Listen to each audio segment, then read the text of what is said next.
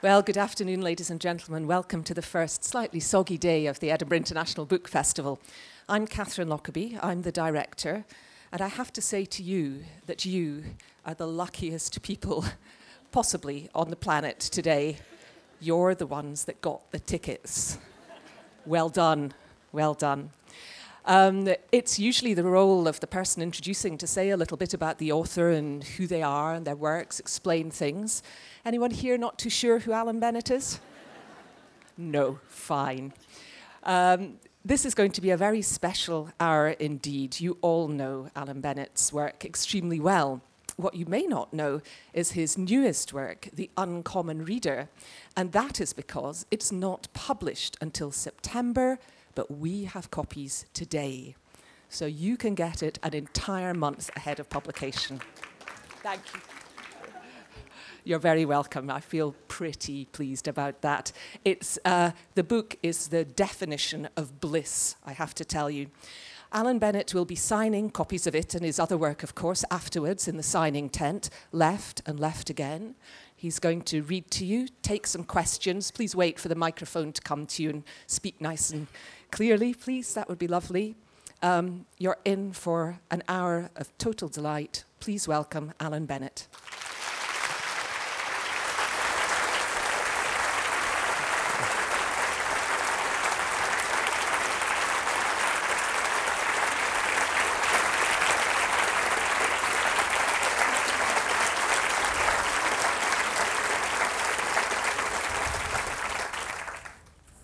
Well, as Catherine said, the book is called The Uncommon Reader, and the subject will be almost immediately obvious.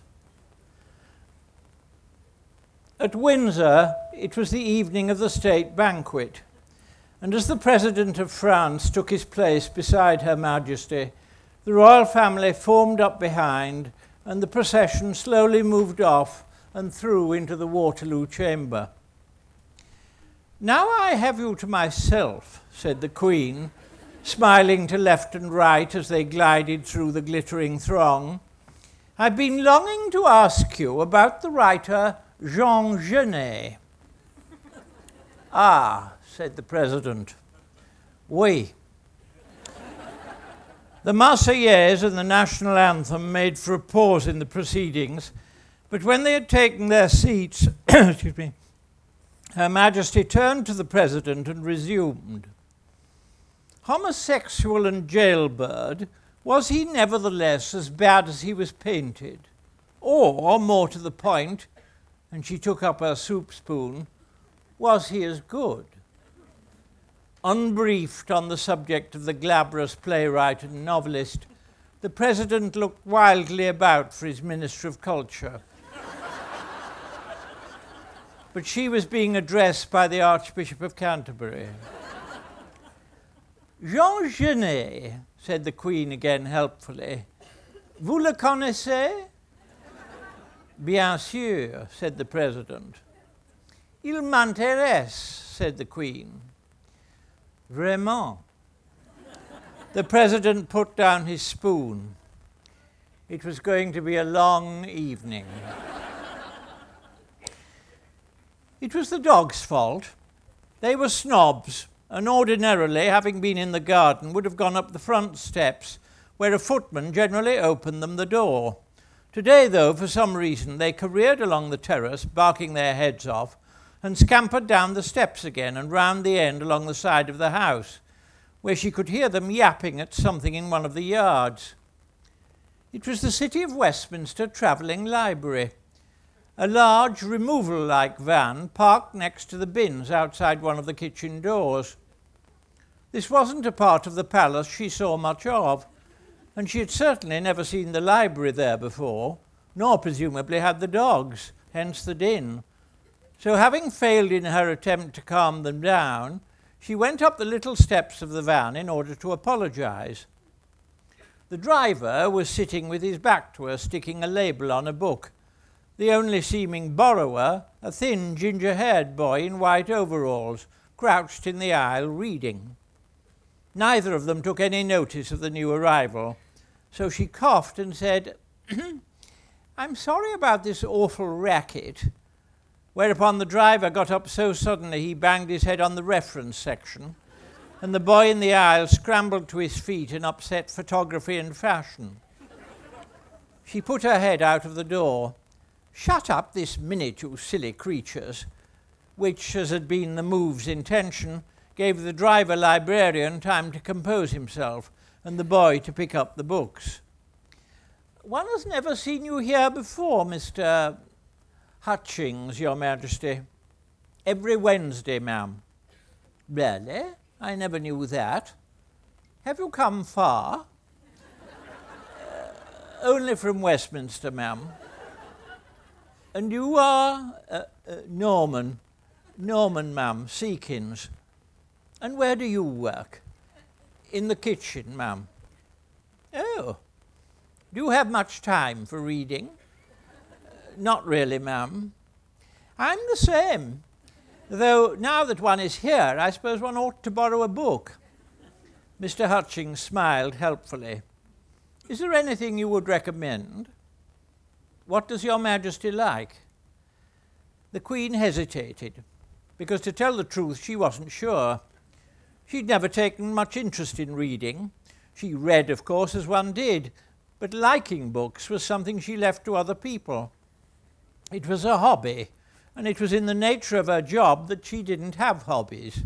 Jogging, growing roses, chess or rock climbing, cake decoration, model aeroplanes.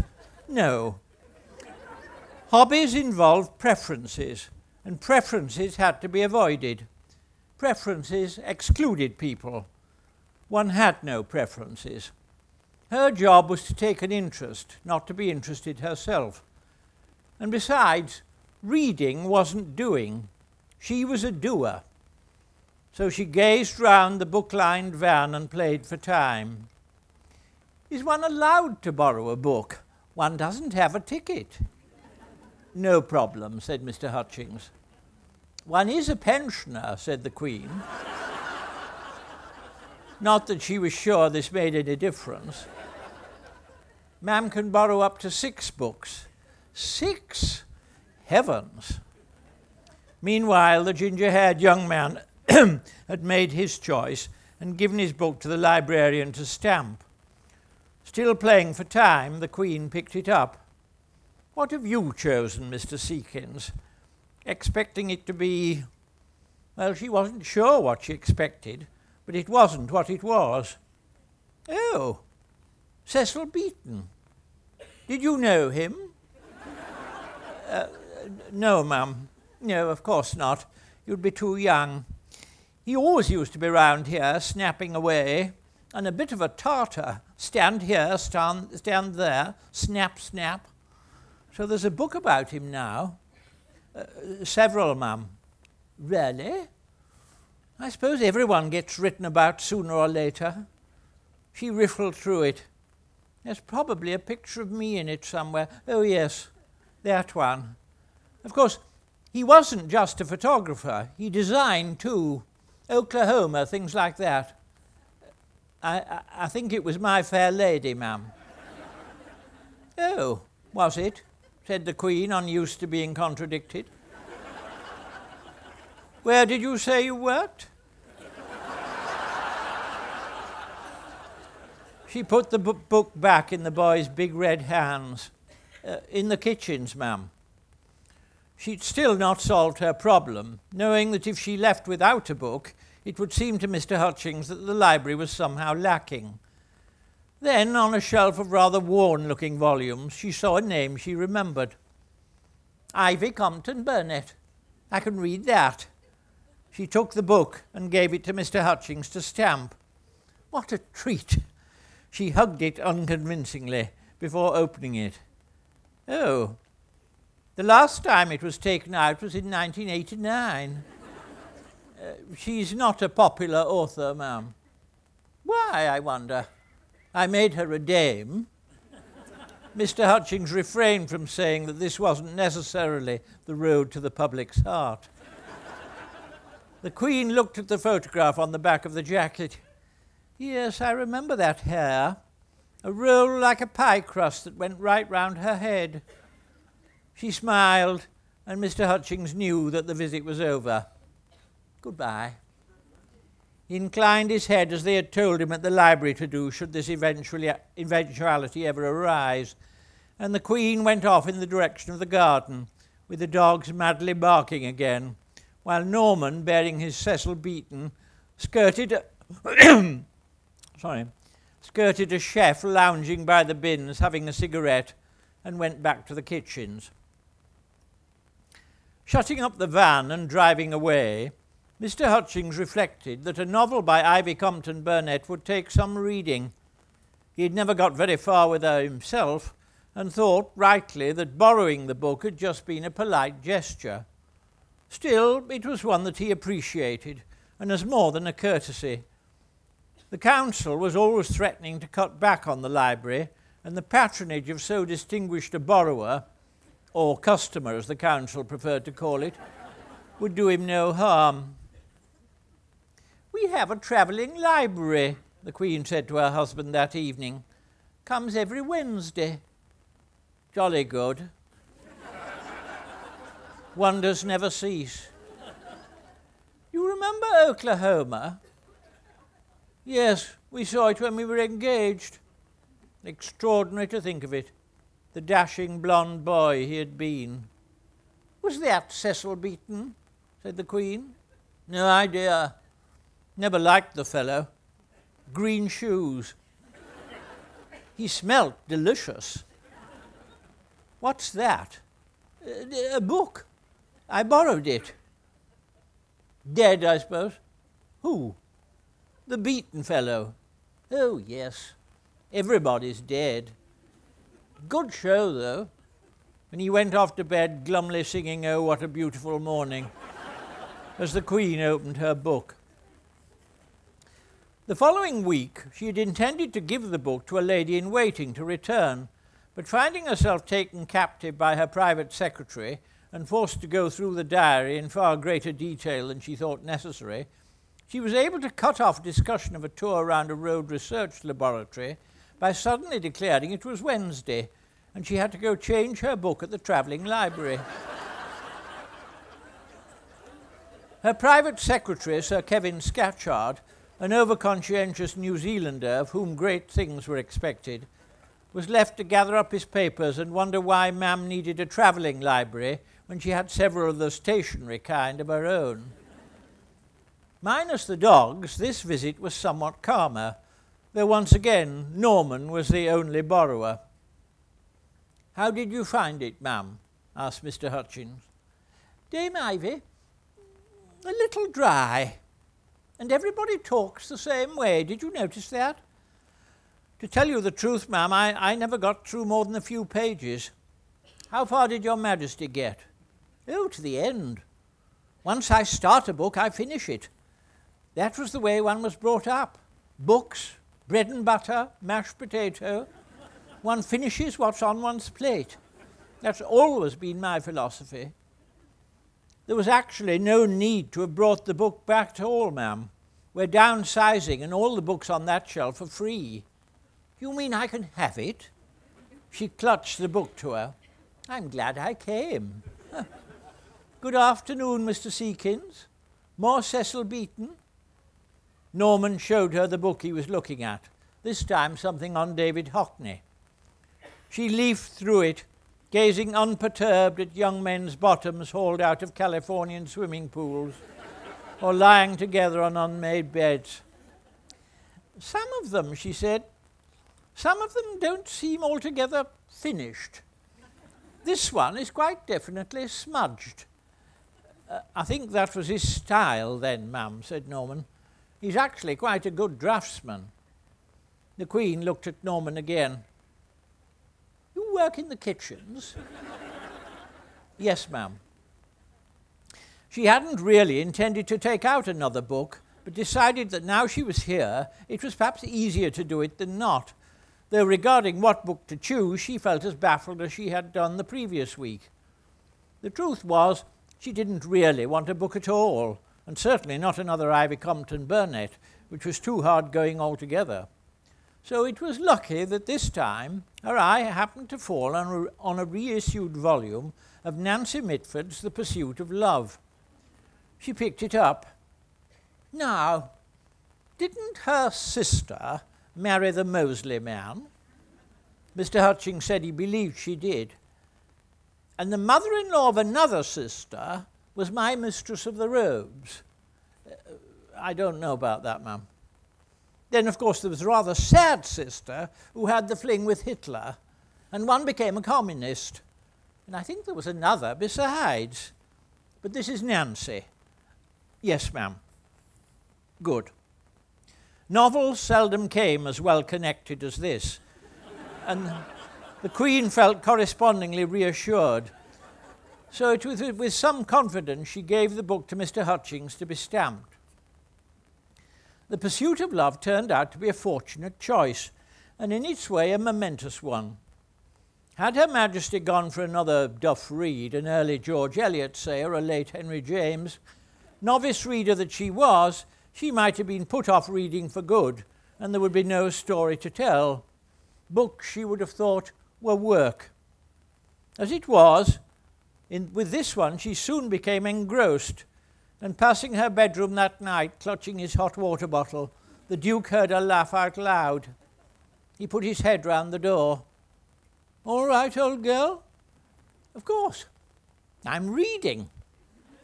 "Again?" And he went off, shaking his head. The next morning she had a little sniffle, and having no engagement, stayed in bed, saying she felt she might be getting flu. This was uncharacteristic and also not true. It was actually so that she could get on with her book. The Queen has a slight cold, was what the nation was told, but what it was not told, and what the Queen herself did not know, was that this was only the first of a series of accommodations, some of them far-reaching, that her reading was going to involve. The following day, the Queen had one of her regular sessions with her private secretary, with, as one of the items on the agenda, what these days is called human resources. In my day, she had told him, it was called personnel, although actually it wasn't. It was called the servants. She mentioned this too, knowing it would provoke a reaction. "That could be misconstrued, ma'am," said Sir Kevin. "One's aim is always to give the public no cause for offence. Servants sends the wrong message." "Human resources," said the Queen, "sends no message at all, at least not to me. However, since we're on the subject of human resources, there is one human resource currently working in the kitchens whom I would like promoted, or at any rate brought upstairs."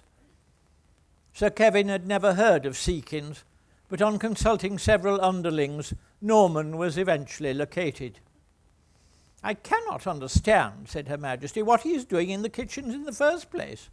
He's obviously a young man of some intelligence." "Not dolly enough," said the equerry, though to the private secretary, not to the Queen. "Thin, ginger-haired, have a heart." "Madam seems to like him," said Sir Kevin. "She wants him on her floor." Thus it was that Norman found himself emancipated from washing dishes and fitted, with some difficulty, into a page's uniform and brought into waiting, where one of his first jobs was predictably to do with the library. Not free the following Wednesday, gymnastics in Nuneaton, the Queen gave Norman her Nancy Mitford to return, telling him that there was apparently a sequel, and she wanted to read that too, plus anything else besides he thought she might fancy. This commission caused him some anxiety. Well read up to a point, he was largely self-taught, his reading tending to be determined by whether an author was gay or not. Fairly wide remit though this was, it did narrow things down a bit, particularly when choosing a book for someone else, and the more so when that someone else happened to be the Queen. Nor was Mr. Hutchings much help, except that when he mentioned dogs as a subject that might interest Her Majesty, it reminded Norman of something he had read that could fit the bill, J.R. Ackerley's novel, My Dog Tulip. Mr. Hutchings was dubious, pointing out that it was a gay book. "Is it?" said Norman innocently. "I didn't realise that. She'll think it's just about the dog." He took the books up to the Queen's floor, and having been told to make himself as scarce as possible, when the Duke came by, hid behind a buhl cabinet. "Saw this extraordinary creature this afternoon," HRH reported later. "Ginger stick in waiting." "Oh, that would be Norman," said the Queen. "I met him in the travelling library. He used to work in the kitchen." "I can see why," said the Duke. "He's very intelligent," said the Queen. "He'll have to be," said the Duke, looking like that. "Tulip," said the Queen to Norman later. "Funny name for a dog." "It's supposed to be fiction, ma'am, only the author did have a dog in life, an Alsatian. He didn't tell her its name was Queenie." "So it's really disguised autobiography." "Oh," said the Queen, "why disguise it?" Norman thought she would find out when she read the book, but didn't say so. "None of his friends liked the dog, ma'am." "Oh, one knows that feeling very well," said the Queen, and Norman nodded solemnly, the royal dogs being generally unpopular. The Queen smiled. What a find Norman was! She knew that she inhibited and made people shy, and few of the servants behaved like themselves. Oddity though he was, Norman was himself, and seemed incapable of being anything else. That was very rare. The Queen, though, might have been less pleased had she known that Norman was unaffected by her, because she seemed to him so ancient, her royalty obliterated by her seniority. Queen she might be, but she was also an old lady, and since Norman's introduction to the world of work had been via an old people's home on Tyneside, old ladies held no terrors for him. To Norman she was his employer, but her age made her as much patient as Queen, and in both capacities to be humoured, though this was, it's true, before he woke up to how sharp she was and how much wasted. She was also intensely conventional, and when she had started to read, she thought perhaps she ought to do some of it, at least, in the place set aside for the purpose, namely the palace library. But though it was called the library and was indeed lined with books, a book was seldom, if ever, read there. Ultimatums were delivered here, lines drawn, prayer books compiled, and marriages decided upon. But should one want to curl up with a book, the library was not the place. It was not easy even to lay hands on something to read, as on the open shelves, so-called, the books were sequestered behind locked and gilded grills. Many of them were priceless, which was another discouragement. No, if reading was to be done, it were better done in a place not set aside for it. The Queen thought there might be a lesson there, and she went back upstairs.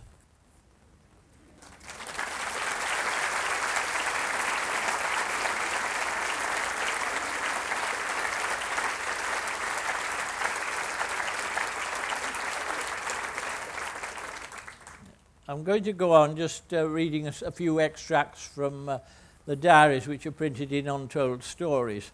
You can ask me questions about the Queen story. I'm not sure I'll be able to answer them because I don't quite know where it comes from, but anyway. These are just a few extracts. I won't say the dates unless it's relevant to the piece itself. Note how personalized and peopled the material world is at a level almost beneath scrutiny. I'm thinking of the cutlery in the drawer or the crockery I every morning empty from the dishwasher. Some wooden spoons, for instance, I think of as friendly. Others are impersonal or without character. Some bowls are favourites, others I have no feeling for at all. There's a friendly fork, a bad knife, and a blue and white plate that is thicker than the others, which I think of as taking the kick if I discriminate against it by using it less. Set down, this seems close to insanity, but it goes back to childhood, when the entire household was populated with friends and not friends, and few objects were altogether inanimate, particularly knives and forks. Both shoe brushes had characters. The bad brush with which the polish was put on, the good brush that brought out the shine. This was true of clothes too. With a patchwork blouse I had to wear as a toddler, thought of as unfriendly, which I always disliked. Sticks had characters and cushions. 60 years later, more traces of this animistic world persist than I would like, making a mockery of reason and sense.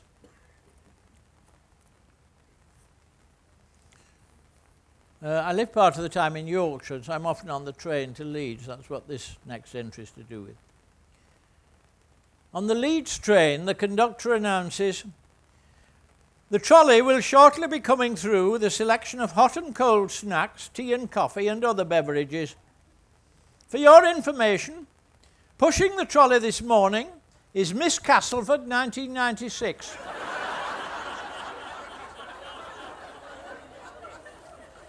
And Miss Castleford duly comes through, though hardly the busty, brazen apparition one expected, but a rather quiet, shy-looking girl, who, not surprisingly, is covered in confusion and fed up at having to cope with the jokes of the bolder passengers, or customers as we now are.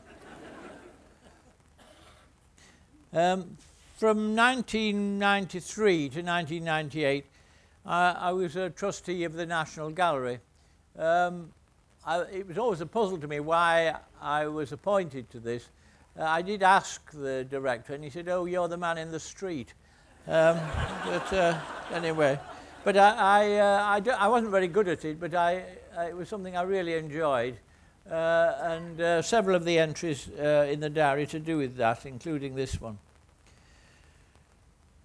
Despite the vindication of the National Gallery in the filmed restoration of Holbein's The Ambassadors, the cleaning controversy rumbles on. One misconception that fogs the argument is to do with the nature of time. Michael Daly, the National Gallery's constant critic, represents time as a benevolent mellowing process, whereby paintings grow old gracefully, their colours maturing, the tints changing, but all at the same rate and in the same fashion, so that the composition arrives in the present day, veiled a little perhaps, but still much as the artist intended. This is, of course, nonsense. Paintings, more often than not, have quite violent and eventful lives. They are loved, after all, and so naturally they get interfered with and touched up. And their admirers being fickle, when they get to seem a little old-fashioned, they're dressed up a bit to suit the taste of the time. They limp into the present, coated with centuries of makeup, but still trying to keep body and soul together. Mellowing is just not the word.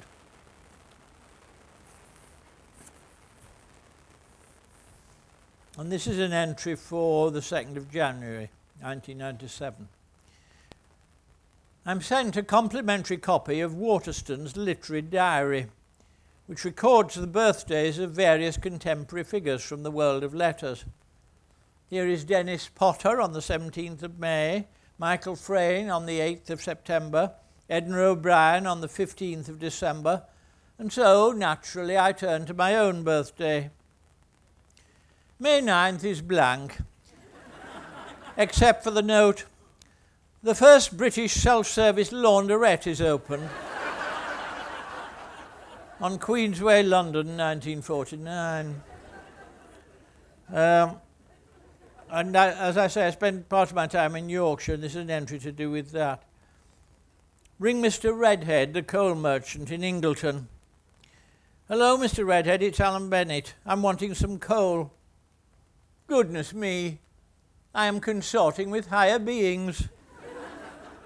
Last time I rang Mr. Redhead, he said, "Well, I don't care how celebrated you are, you'll never be a patch on your dad."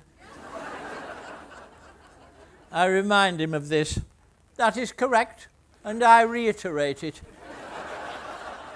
And I think why I wrote that down, it was just the use of the word reiterate, which is far more characteristic of Yorkshire than all the Ebar Gum stuff. The Yorkshire speech is slightly archaic, and archaicism is used slightly ironically.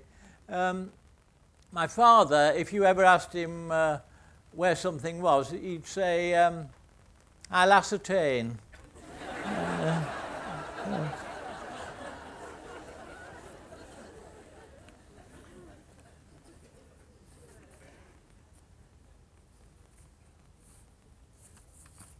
This is another National Gallery entry.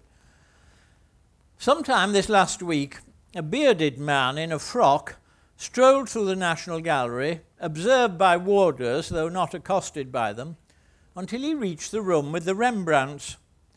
In front of Rembrandt's self-portrait at the age of 63, he suddenly whips off the frock to reveal that he is stark naked, with strapped to his leg a tube of yellow acrylic. He daubs the beginnings of a pound sign on the portrait before he's wrestled to the ground by a warder and a helpful member of the public and bundled away. The police are called, but before they can forbid anything to be touched, the Conservation Department are on the scene, remove the painting and wash off the acrylic while it's still wet. Had it dried, the process would have been much more complicated.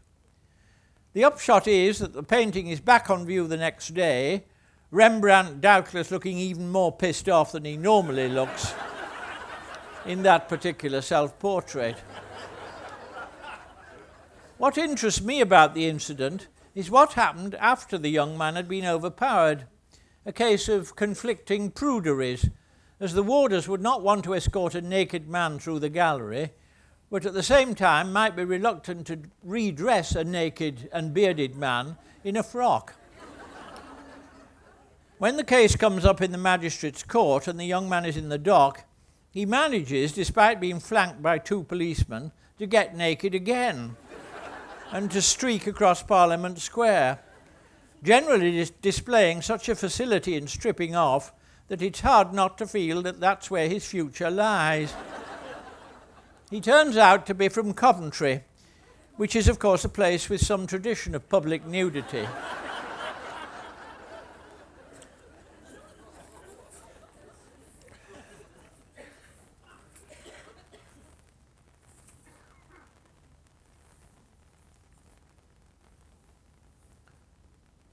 A woman writes to me saying that, having read a piece I'd written about him, she has tried to read Kafka, but without success. For the same reason, she asked at the library for something on Larkin, but seeing his photograph gave the book straight back. He looked too much like Sergeant Bilko.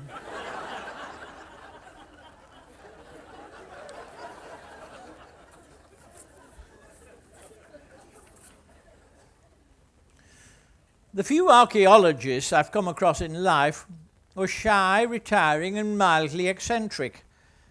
The archaeologists on television are loud, unprepossessing, and extrovert.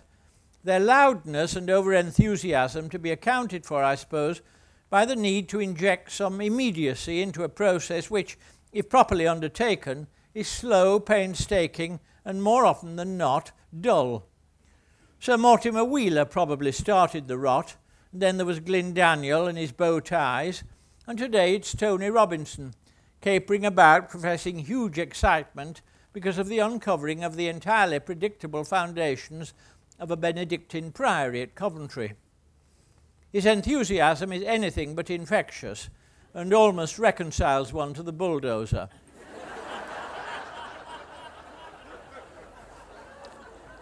And there's always a spurious time limit, thus making it another version of ground force, where a transformation has to be wrought in the space of 3 days. The timetable of the resurrection would just have suited the programme makers. The angel appearing to Mary Magdalene in the garden was probably Alan Titchmarsh.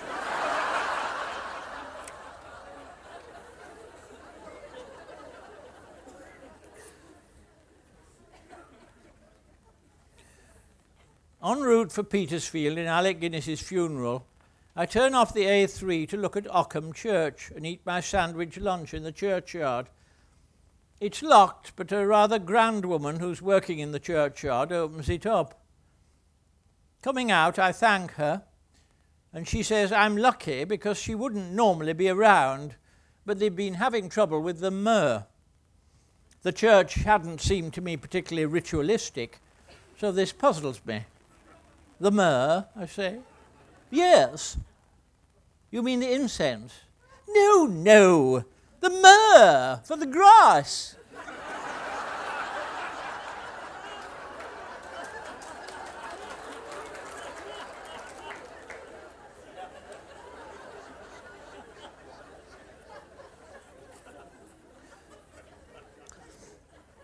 In the evening, I often bike round Regent's Park.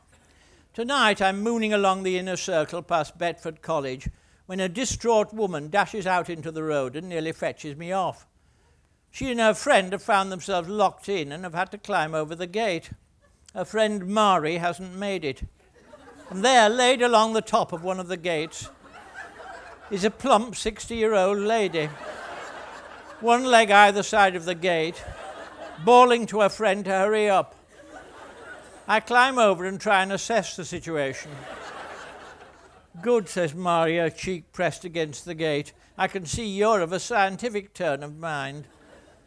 Her faith in science rapidly evaporates when I try moving her leg and she yells with pain. It's at this point that we become aware of an audience.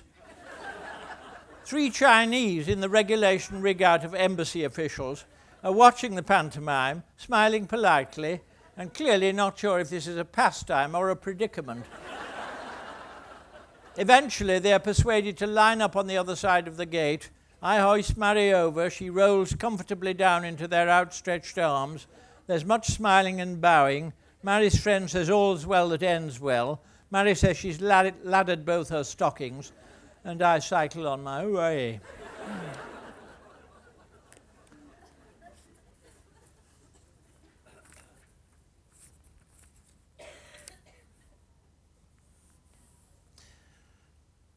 This is about the foot and mouth disease in 2001.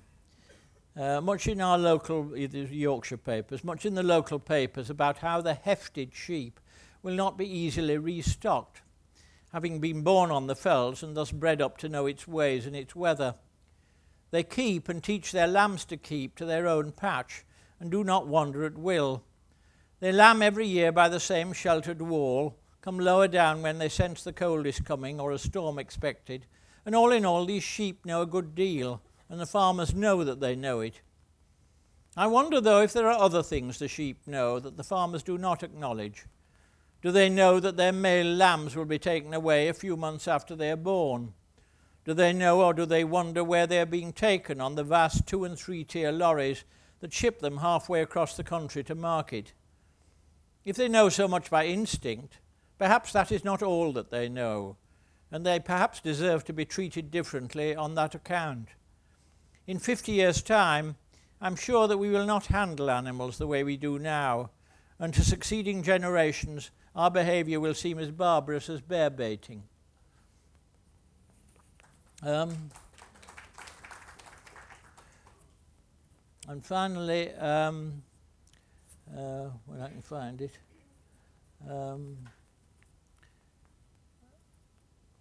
sitting in the car at Richmond in Yorkshire, waiting while Rupert has a look round, I see out of the corner of my eye a middle-aged woman crossing over towards the car with a broad smile on her face. I assume I've been recognised and am about to be accosted and compose my features in a look of kindly accommodation. Even so, I'm a little taken aback when the woman, without even knocking on the window, actually opens the car door. Still, I don't show any surprise. This is a fan, after all.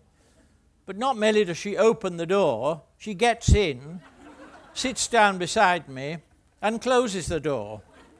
Still, I make no protest.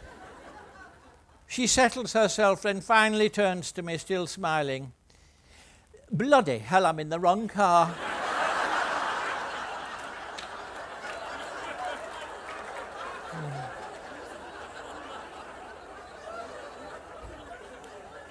And she bolts back along the pavement to her by now wildly gesticulating husband. The person who's really shown up by the story is, of course, me.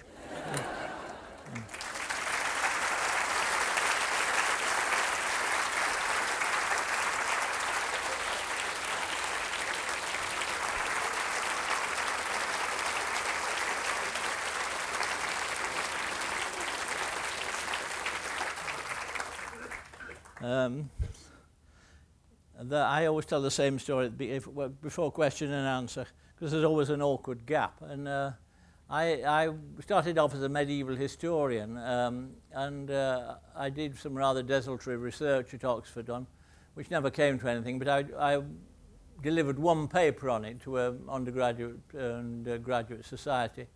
And at the end of this very boring paper, I said, "Are there any questions?" And there was endless silence. Eventually, a rather timid undergraduate at the back put his hand up and said, "Where did you buy your shoes?" So, I think that put paid to my medieval history career. Really. I think we probably ought to have the lights up a bit, because I can't see anybody if they ask questions. That's it. Yeah.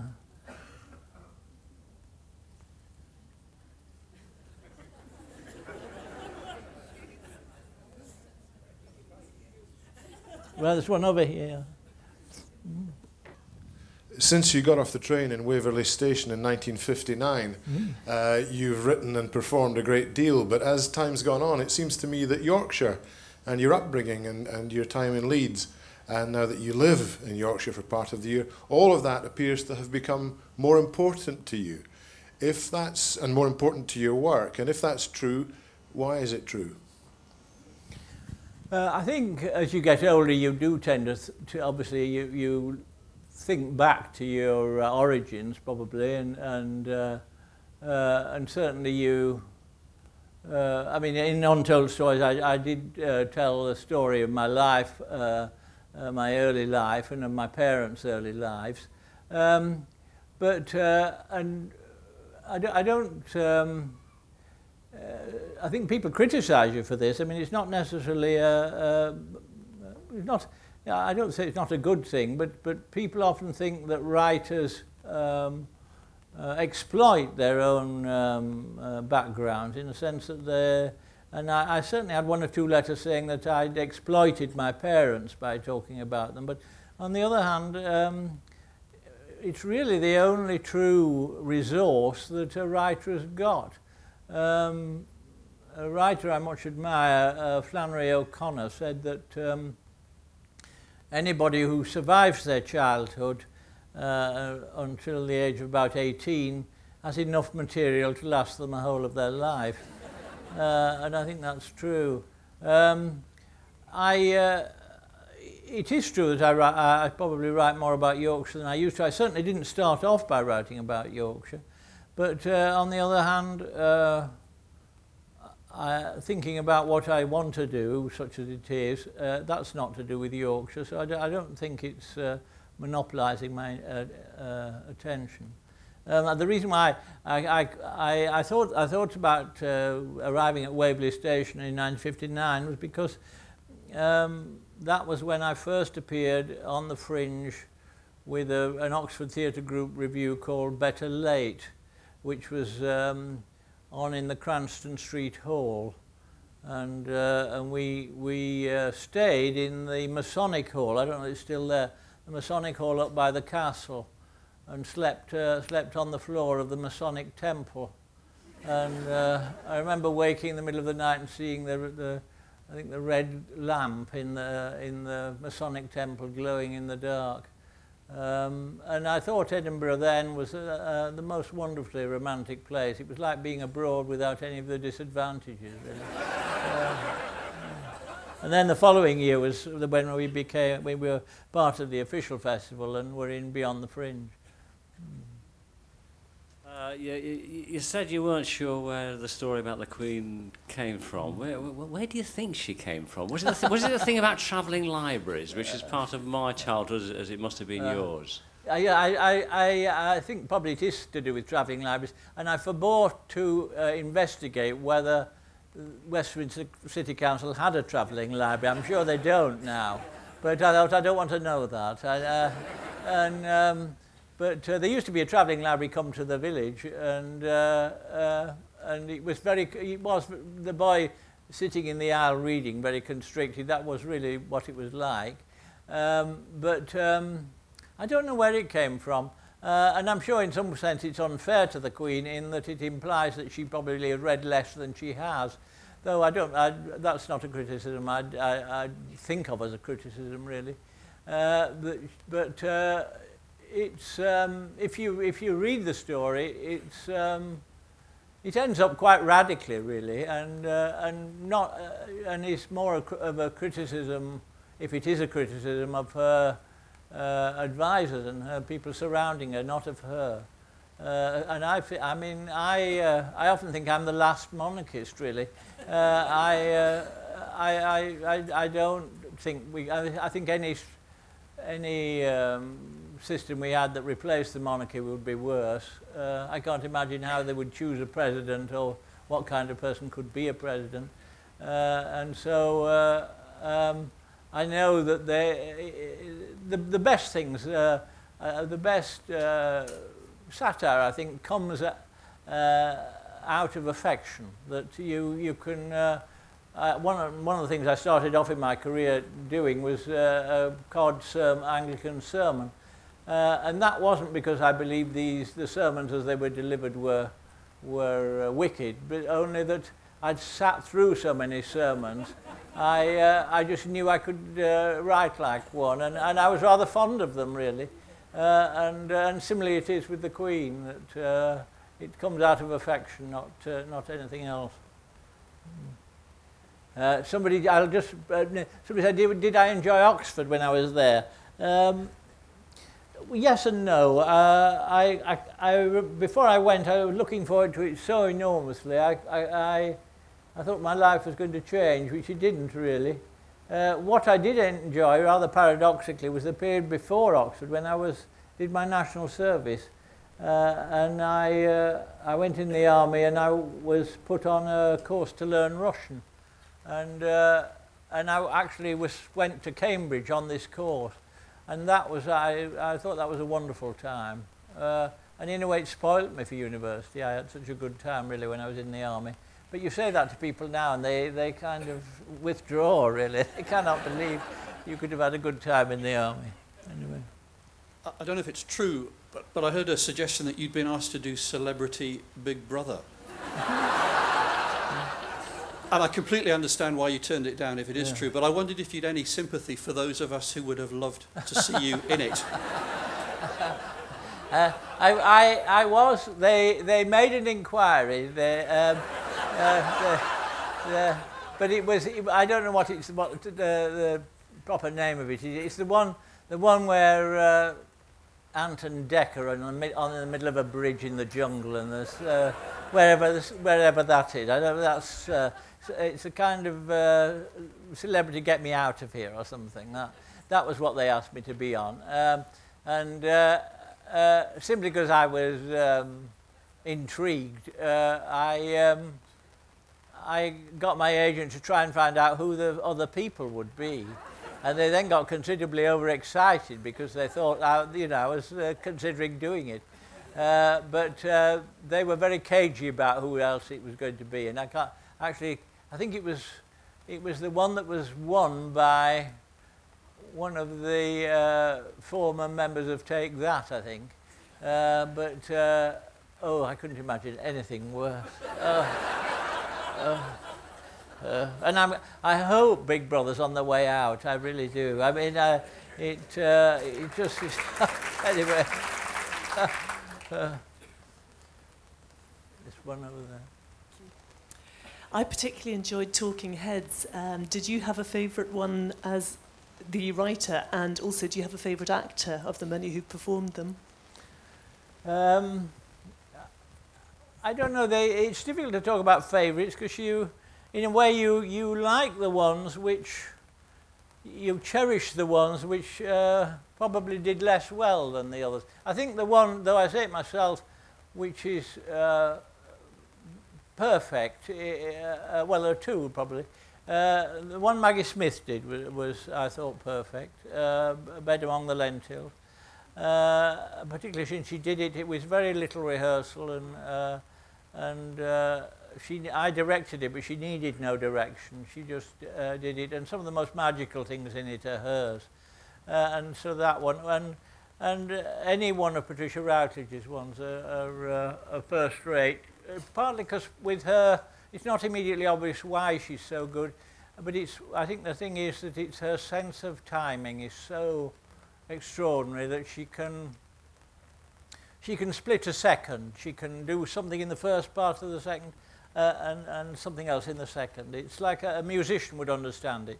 But she can glance at the camera for half a second and then go on with the piece. And I think that's the secret of her skill. The Thoris ones are remarkable as well, simply because nobody else could have done them, and because she was playing a real age, although she didn't see it as like that. Because at the end of one take she said, was I old enough? But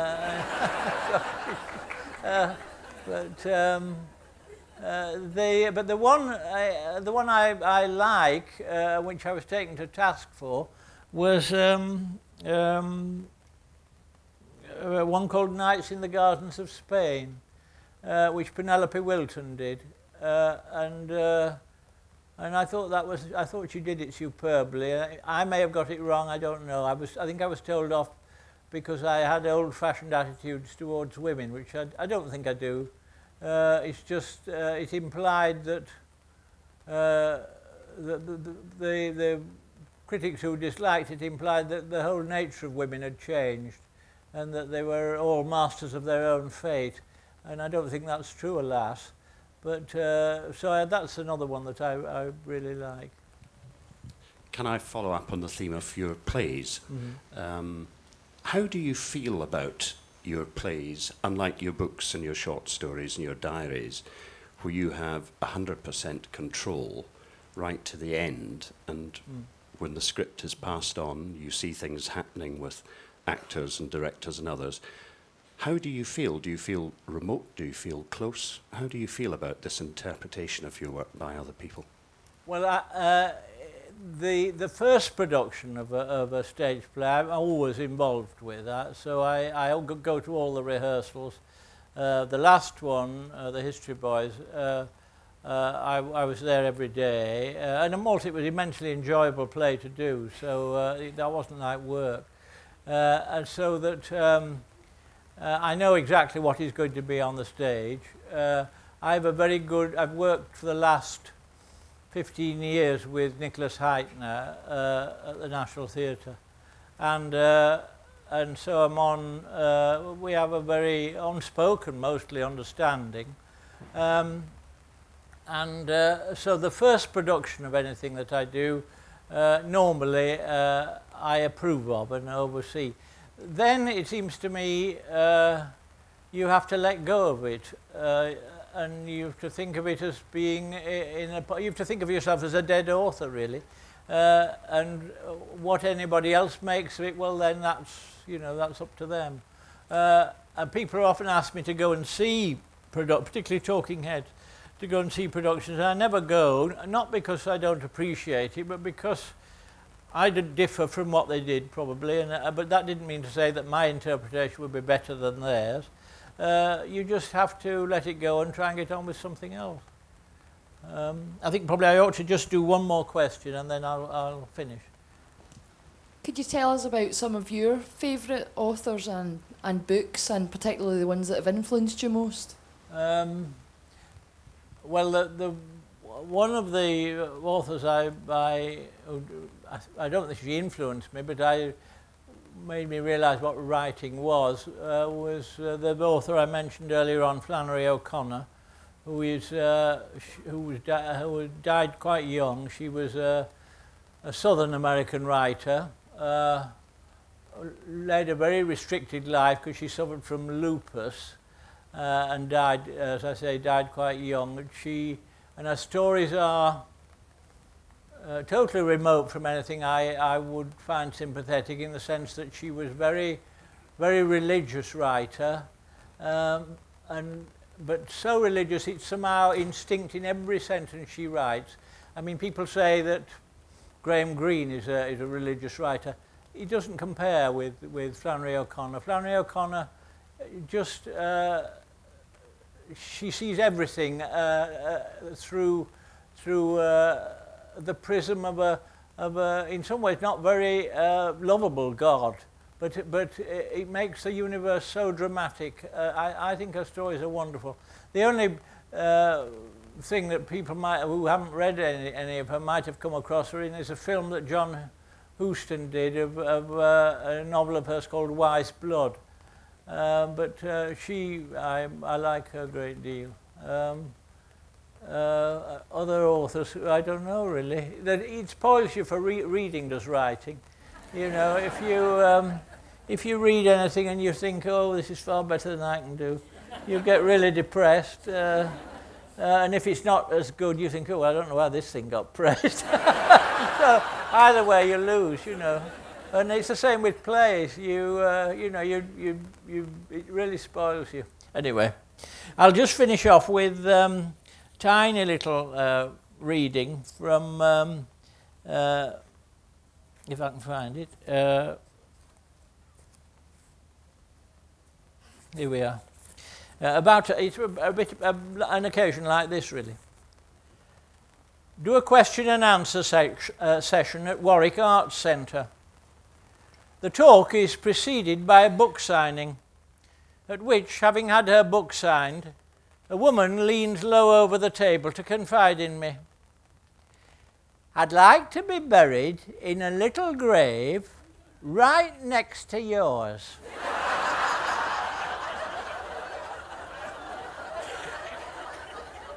When I say I hope this won't be quite yet, she says, well, I'm the same age as you are, as if this somehow made our posthumous propinquity more of a likelihood.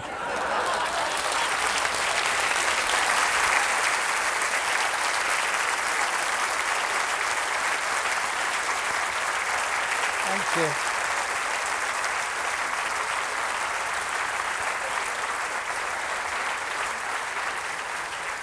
Right, okay.